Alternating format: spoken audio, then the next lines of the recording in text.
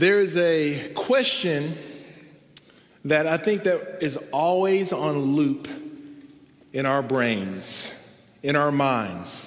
It's a question that we're always asking ourselves. It could be consciously, it could be subconsciously, it could be something that we actually find ourselves verbalizing. It could be something that we internalize. But I think that we're consistently asking ourselves this one question. And it's this: is it worth it? Is it worth it?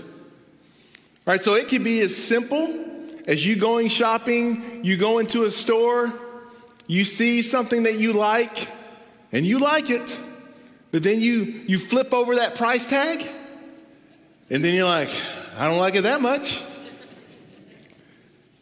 It's good, but it's not that good. You know, I had a free gift card for a chicken sandwich at Chick-fil-A. And I was going to take advantage of it, and I drove a little bit out of the way to get there, show up, and lo and behold, that line is wrapped 3 times around the building. If I was with my family, that usually would not deter us. But it was just me. And let me just say this. I was going to wait for a chicken sandwich and to hear my pleasure that day, okay? It was not worth it. But it doesn't always have to be monetary. It doesn't have to be in terms of time. Sometimes it's just, it intersects with our just everyday life. My wife, one of her dreams since we've lived here in Florida is that we would go to Busch Gardens together and ride all the roller coasters. Now, for some of you, you're thinking, that sounds like a great date. That sounds fun. What, just you and your wife and walking around the park and maybe eating some food and getting on rides and just being like kids again? No, that's not how it is. Roller coasters, they do something to my body that ought not be to be done here. I have a tough time with roller coasters, all right? But here I am. I'm faced with a decision. And I'm holding 2 things up in tension, right? It's my wife, the love of my life, her good time, me wanting to be a good husband. And then over here, it's Bruce. Do you want your head to feel like it's in a washing machine?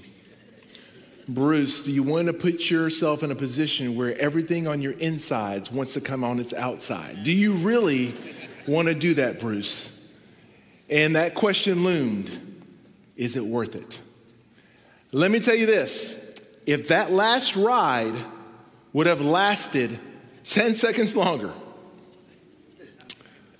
it would not have been worth it. I can assure you that. But listen, we rode every roller coaster there in an hour and a half. There were no lines, okay? So there's applause out here. It's like, that's a feat, but that's a response that I need because you know what I accomplished. You know what I did. Listen, my body did not have time to recover.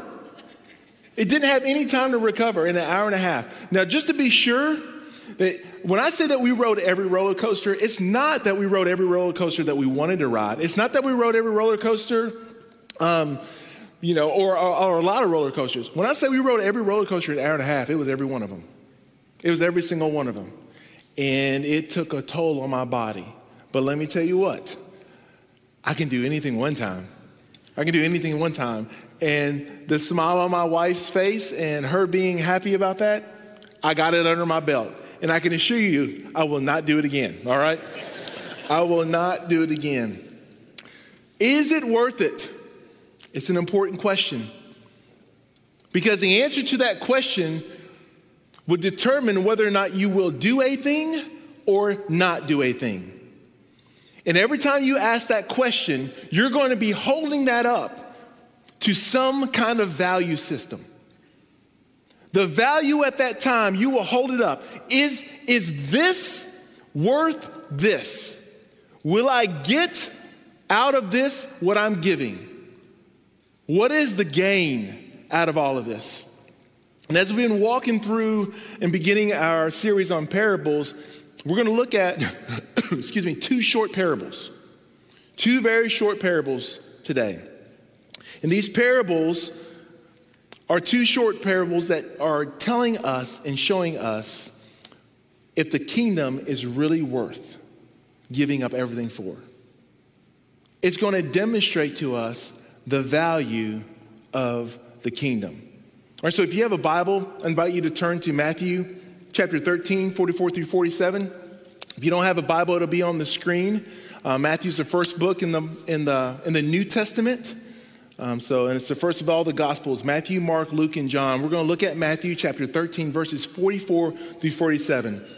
And this is how it reads. It says, the kingdom of heaven is like treasure buried in a field that a man found and reburied. Then in his joy, he goes and sells everything and he buys that field. Again, the kingdom of heaven is like a merchant in search for pearls. When he found one priceless pearl, he went and sold everything he had and bought it. When I was a kid growing up, we would always refer to parables as heavenly or earthly stories with a heavenly meaning. Is this a really simple way of talking about the nature of parables? Because parables are very simple, very simplistic, very straightforward stories that connect to everyday life.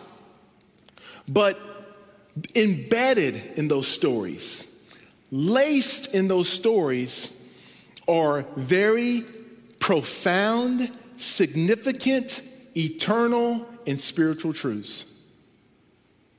See, the thing that we need to remember about parables is this, is that even though they're little stories, it's still revelation. It's still God speaking to me and you about who he is and what his kingdom is like. It's still Jesus. It's still God revealing himself. Even in these stories, he's revealing these spiritual points. Listen, we have to make sure we don't miss it. Remember, even though these stories are simple, they have these very profound things. They are revealing and concealing something at the same time. Remember last week when we were talking about the parable of the soils, the revealing nature of something and the concealing nature of it, is that some people, they could understand and they could get the story. They understood it like intellectually.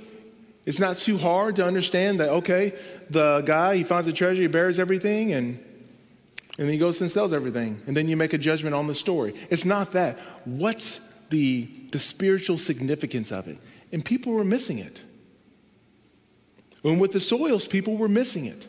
And a lot of that was dependent upon and determined by the condition of their heart.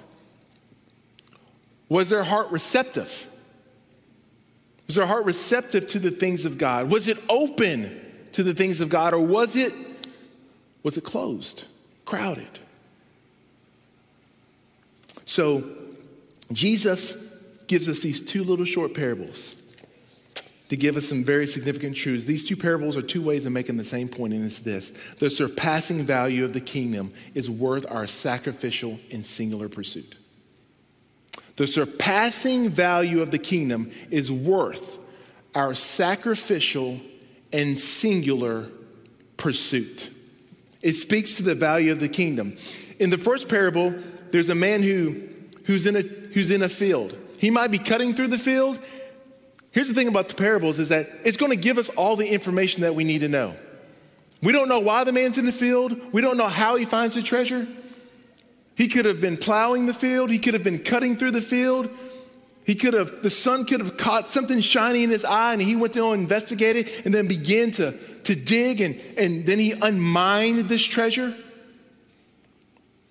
We don't know why or how he finds the treasure. We just know that he wasn't looking for it, but behold, he finds it. And here's the thing about treasure. Okay, when we speak about treasure, we're not actually trying to calculate the cost of something. All right, when we start talking about value or treasure, what we're communicating is the immense value of something. The immense value of something. So just like even today, when you start talking about something being a treasure. So if I'm talking about my wife, and I say my wife, she's a treasure. No one's going to call me to task on that and say, when you say she's a treasure, how much do you think she's worth? You know, a couple thousand, a couple 100,000, $1 million. No, like you're not trying to calculate cost. What I'm highlighting is value. What I'm highlighting is a deep-seated desire. And that's very important when it comes to the treasure, because the Bible talks a lot about treasure and what we treasure. So treasure, it can be the sheer volume of stuff, a lot of stuff that is riches, but it can also be something rare, something unique, something small. But again, it speaks to and it's understood and it's portrayed in this parable that it's something that is of immense value. It's important that we see treasure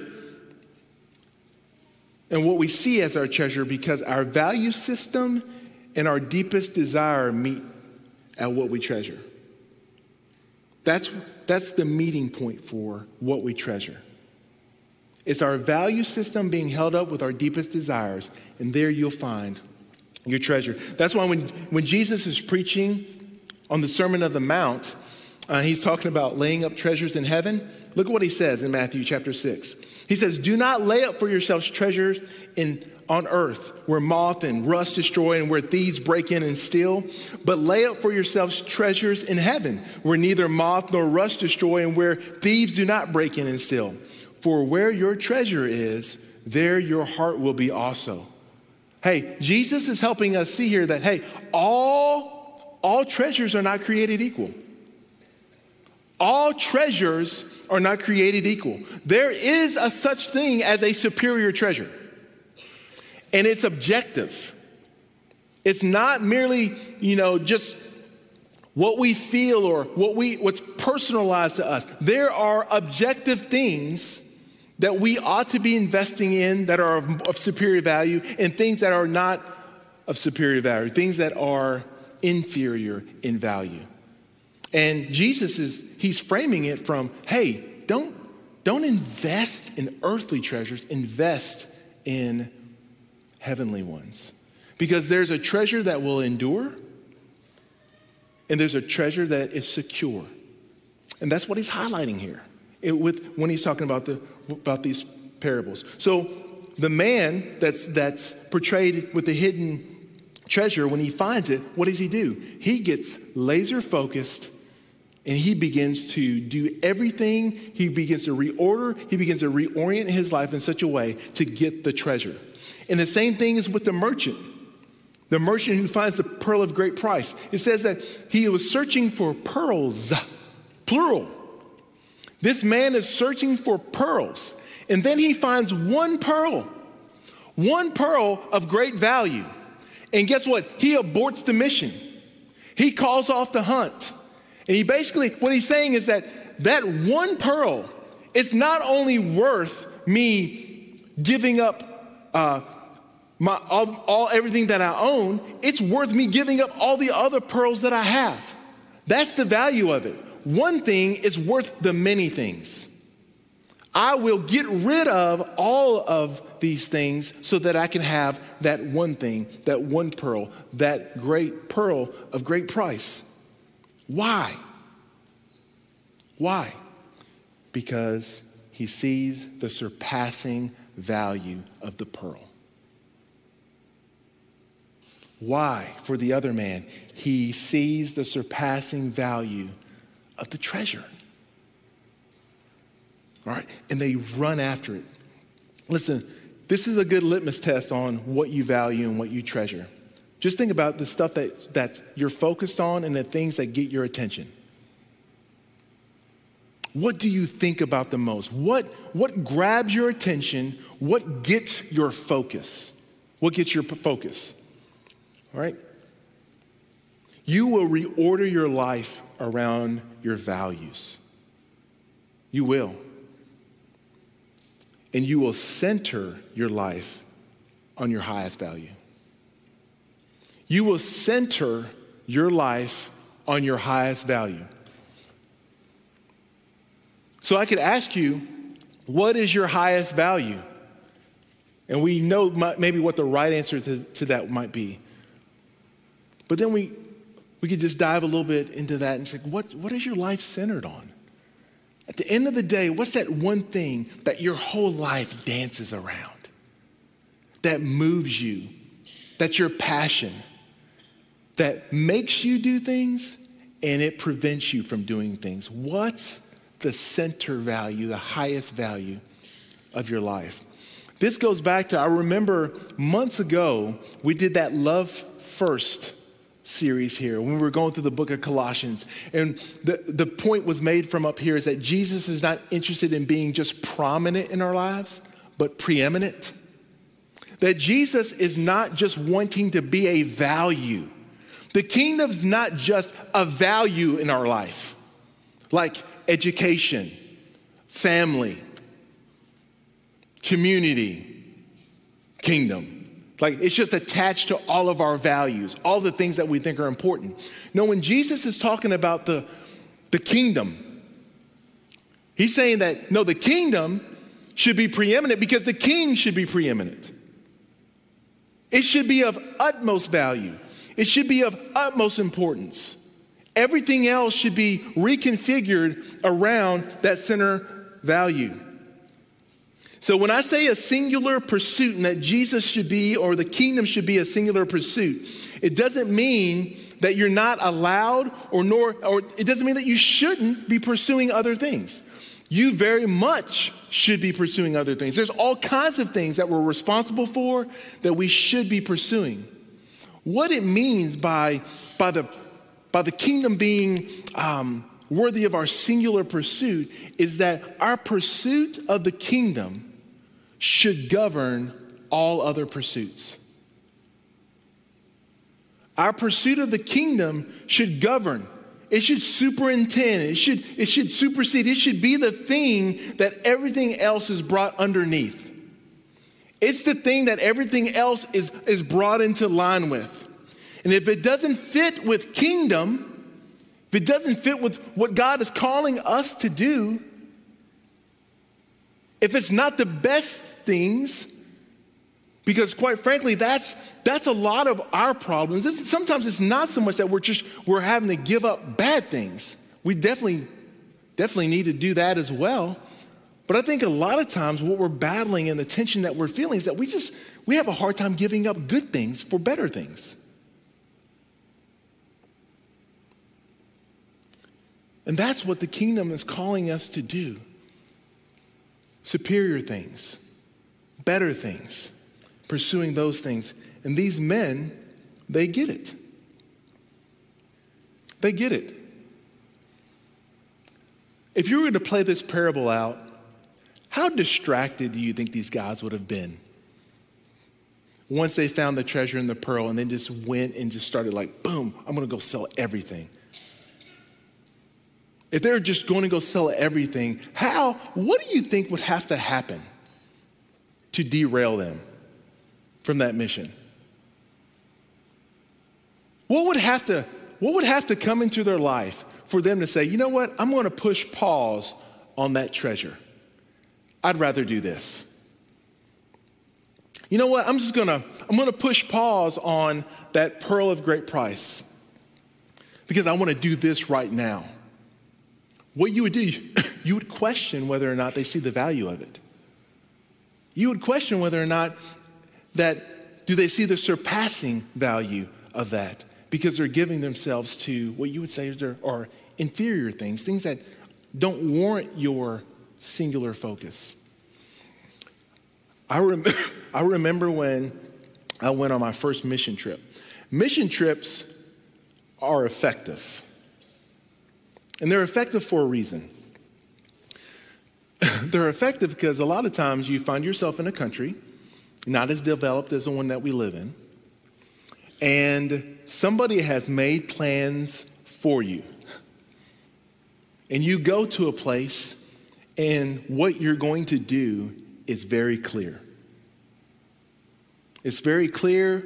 It's cut out for you. And you get there, and you know what you get the privilege of doing and the freedom of doing on a mission trip? I'm just going to think about this one thing.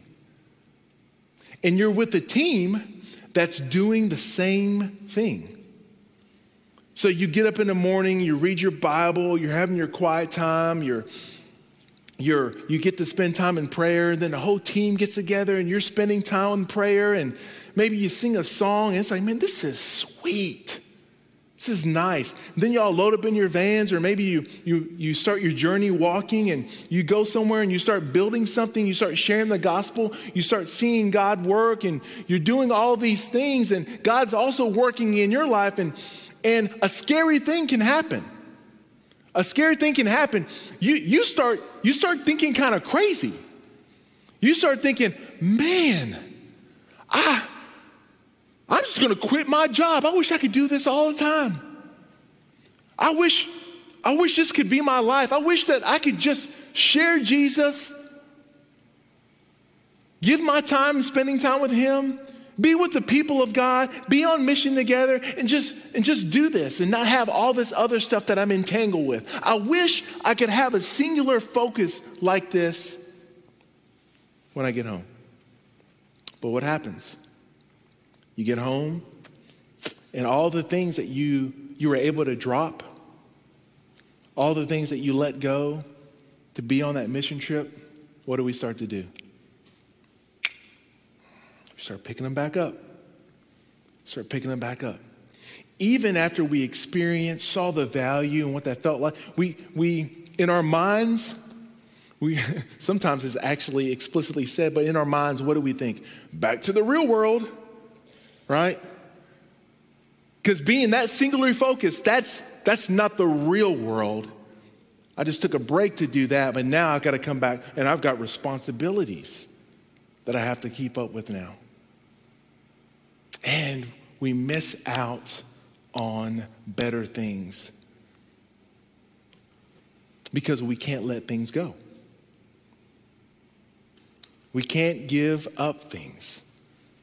And we think that by holding all of these things and not letting something go, the thing that's going to get squeezed out quicker than anything else is going to be mission. It's going to be mission. So what has to happen is that as believers, we have to be the laser-focused ones. As the church, we have to be the laser-focused one. Listen, if we're not committed and laser-focused to the kingdom of God, the building of it, the sharing of the gospel that other people might inherit and come into the kingdom, if we're not the ones championing it, who will? The world doesn't see the value of the kingdom. And that's what we're trying to hold up to them. We're trying to show them the surpassing value of the kingdom. But we can't show the surpassing value of the kingdom when we just jump right back in the rat race of stuff and our values become the world's values. Our highest value becomes earthly values. Our treasure becomes earthly treasures. And we just fall in line, and then we wonder why. I wish I could get that feeling back from that mission trip, from that camp. Well, you know what that feeling came from? You know what that passion came from? A singular focus, a singular pursuit. Our pursuits have to come under the kingdom, the pursuit of the kingdom. So the kingdom calls us to give up things. So in this parable, or in these two parables, what do you have? You have men who find something, and listen, they don't get this option. They don't get this option. They don't think in their minds that, okay, I found the treasure. Well, I want the treasure and everything that I own. You find the pearl? Well, I want the pearl of great value and all my other pearls and everything else that I own. I want it all. You can't have it all. Having it all is not the option. Your decision is going to be based on what you value. So you have to give up one thing for the other thing. You have to exchange one thing for the other thing. And your exchange and your desire to make that exchange, your desire to want to do that is going to be a direct result of what you value and what your highest value would be. So the kingdom is not only worth a singular pursuit, but it's also a sacrificial pursuit. You will sacrifice for your highest value. You will center your life on the highest value. You will sacrifice for it. You will give up stuff. You will give up a lot of stuff to have your highest value. Each of these men, they sell everything they have, and what you realize is that, you know what? If I'm going to make this exchange, it sure is costly. It's a costly exchange. Keep in mind, yes, they're getting something of value, but they're still giving up stuff. They still have to be willing to give it up to get the greater. And that's what they do. And you would think, man, that's a no-brainer, Bruce. Everyone would do that, everyone who sees the value. You remember the story of the rich young ruler? That's not even a parable. That's a real-life person that ran into Jesus, and Jesus had this conversation with him. He says, just then someone came up to him and asked, "Teacher," he's talking to Jesus, "Teacher, what good must I do to have eternal life? Why do you ask me what is good?" Jesus said to him, "There's only one who is good. If you want to enter into life, if you want to enter the kingdom, keep the commandments." And I love this guy's response. Which ones? I'm down with this. To get eternal life, to get the kingdom, to get life, obey the commandments. Which ones? See, what you're seeing in work there is that he's not getting it. The posture of his heart is not as receptive as it sounds or it looks. Because he doesn't understand that the guy he's asking the question to, Jesus wouldn't need to be there if he could keep the commandments. The guy who is there, the guy he's talking to, is the whole reason he's there is because he can't keep the commandments. And he's like, which ones? And Jesus throws him a bone here. He's like, do not murder, do not commit adultery, do not steal, do not bear false witness, honor your father and your mother, and love your neighbor as yourself. I've kept all these, all of them. Check, check, check, check, check. And Jesus does something. And really what Jesus is doing here is gracious and is merciful. And he does that to me and he does that for you. What he does is he just kind of pokes. He pokes at what your treasure and your value system. And he tries to figure out, hey, I want to show you really what your deepest desire is. I want to show you what you're really treasuring. And what does he ask him? One thing you lack. If you want to be perfect, Jesus said, go sell your belongings and give to the poor, and you will have treasure in heaven. Then come follow me. And when the man heard this, he went away grieving. Why did he go away grieving? Because he had many possessions. Why did he go away grieving? Short answer, because it wasn't worth it. Jesus' request of him was not worth it. He didn't see the surpassing value of the kingdom. He didn't see the value of the king that he was talking to. He saw the value of his possessions as greater. And guess what? He looked at each and he said, I'm not making that exchange. I'm not willing to do it. And sometimes that's our posture. We know what to value. God, by his grace, he's shown us a value system. We know what we're supposed to be running at. We're just not willing to give up stuff. We're not willing to give up things. And Jesus, what he does is he shows and he exposes with this rich young ruler, he basically shows him that, you know what, actually, you haven't kept the first commandment. Therefore, you failed in all of them. You should love the Lord with all of your heart. You should have no other gods before me. You should have no other gods. And what he was showing is, you have other gods before me, they're your possessions. Because you're not willing to give them up for me. And I'm the Son of God. So the rich young ruler's value system was off. It was off. And in these parables, I want you to see that the drive of these is not so much on the selling and the getting rid of stuff. Yes, we need to give up things. But that's not really the drive. Okay? In each of the parables, they are selling and giving up things, but the drive is something better. It's seeing that the greater value eclipses things of lesser value. So if our view of following Jesus is focused on what we have to give up, then our view of Jesus and his kingdom is a little incomplete. Because these parables are not ultimately about losing. It's about gain. It's 100% about gain. And it will always be, and 100% be gain when we're looking at it in its proper value system. The rich young ruler couldn't do that. He wasn't willing to make the exchange. And listen, an exchange is a necessary part of the kingdom. It's essential. You can't have the kingdom without giving up something. You can't have the kingdom unless you are willing to make the exchange. I want you to think about the disciples for a second. Let's just do a couple of them. Just early on in the same gospel of Matthew, you have Andrew and Peter. What are they doing? They're fishing. They're messing around with their nets. They're working. Jesus walks up to them, says, "Come, follow me." What do? They follow him. Jesus will straight up come to your workplace and tell you to leave and follow me. And that's what he did. And then he goes and he does the same thing to James and John.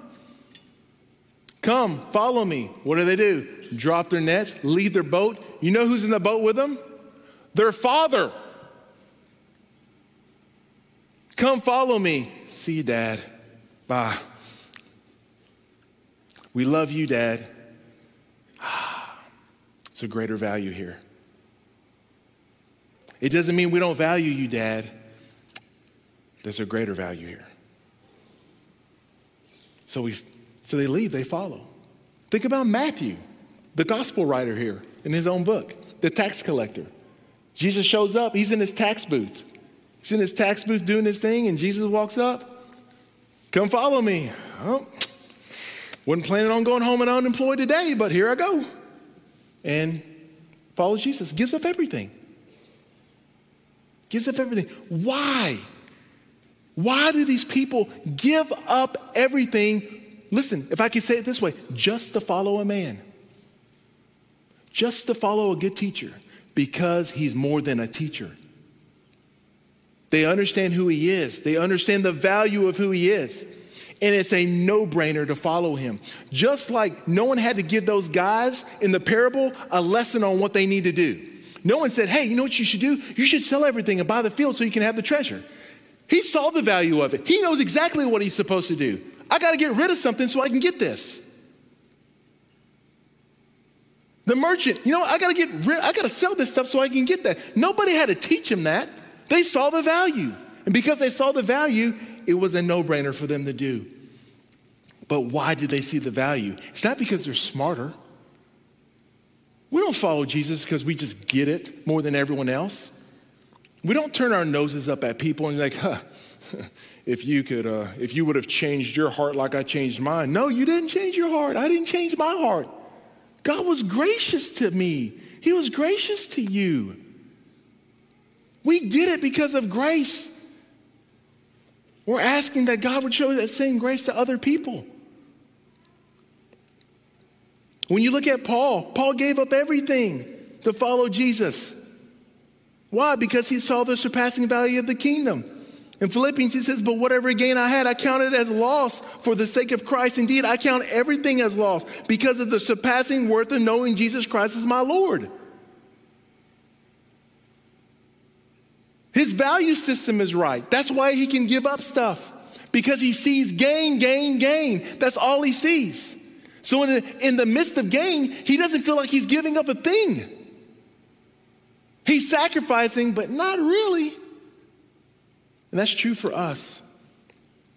Man, I'm just struck by this even with the author of Hebrews when he kind of looks back at Moses' life. And he says this, by faith, Moses, when he was grown up, refused to be called the son of Pharaoh's daughter, choosing rather to be mistreated with the people of God than to enjoy the fleeting pleasures of sin. He considered the reproach of Christ greater wealth. That's what it says. Than the treasures of Egypt, for he was looking to the reward. Exchanged royalty, literally exchanged the Egyptian empire to suffer with God's people. What makes a person do that? The surpassing value of the kingdom. They get it. They understand that. Listen, you look at Paul, you look at the disciples, you look at all these people through the Bible. Listen, all of these people point to the value and the worth of the kingdom, but let's be crystal clear. No one has highlighted the value and worth of the kingdom more than Jesus. No one has highlighted the value and the worth of the kingdom more than Jesus. Here's why. Because no one has sacrificed more for the kingdom than Jesus. You can't out-sacrifice Jesus. You can't do it. And this is the beauty of King Jesus and why he's such a different king. You know, you've watched movies in the past maybe, and you always see this epic battle scenes where one army is over here, another army is over here, and they're about to clash. Just a sea of men who are ready to battle. And the kings are back at the castle, behind the walls, being protected. Or if they're on the battlefield, they're way off at a harm's way to observe the battle. All the people that will give their lives for the kingdom, but they're protected. Because the idea is this, is that if the king dies, the kingdom dies. You take the king, you take the kingdom. This is real life chess. The kingdom of God is completely different. The kingdom of heaven and Jesus as our king, he's completely different. He's the king that dies first. He dies first so that there can be a kingdom.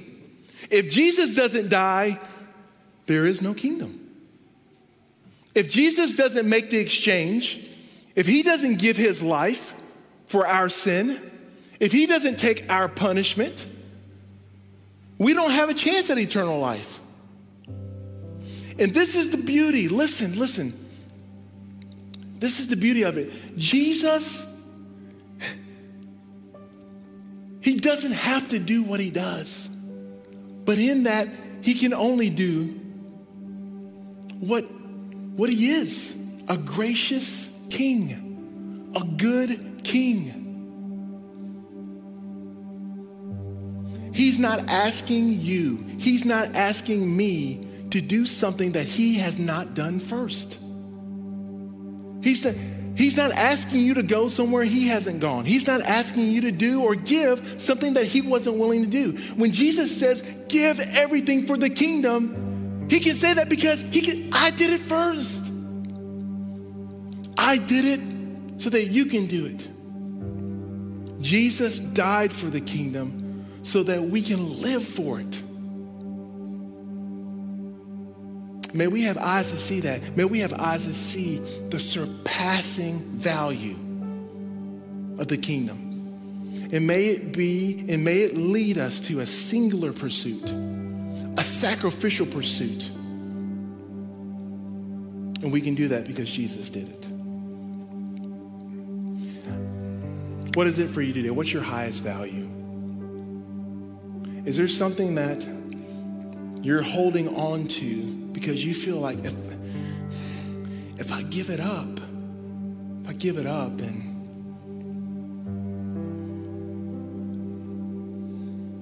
joy will leave my life.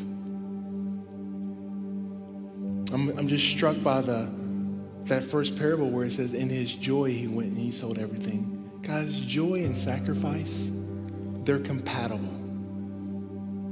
Joy and sacrifice are compatible. They're not at odds one another. Jesus didn't die to take joy from you. He died so that you can have joy in the midst of sacrifice. It was for the joy set before him that he endured the cross, scorning its shame. And that's why he sits at the right hand of God. He's not asking anything from you that he hasn't done first, and that he's not willing to walk with you through.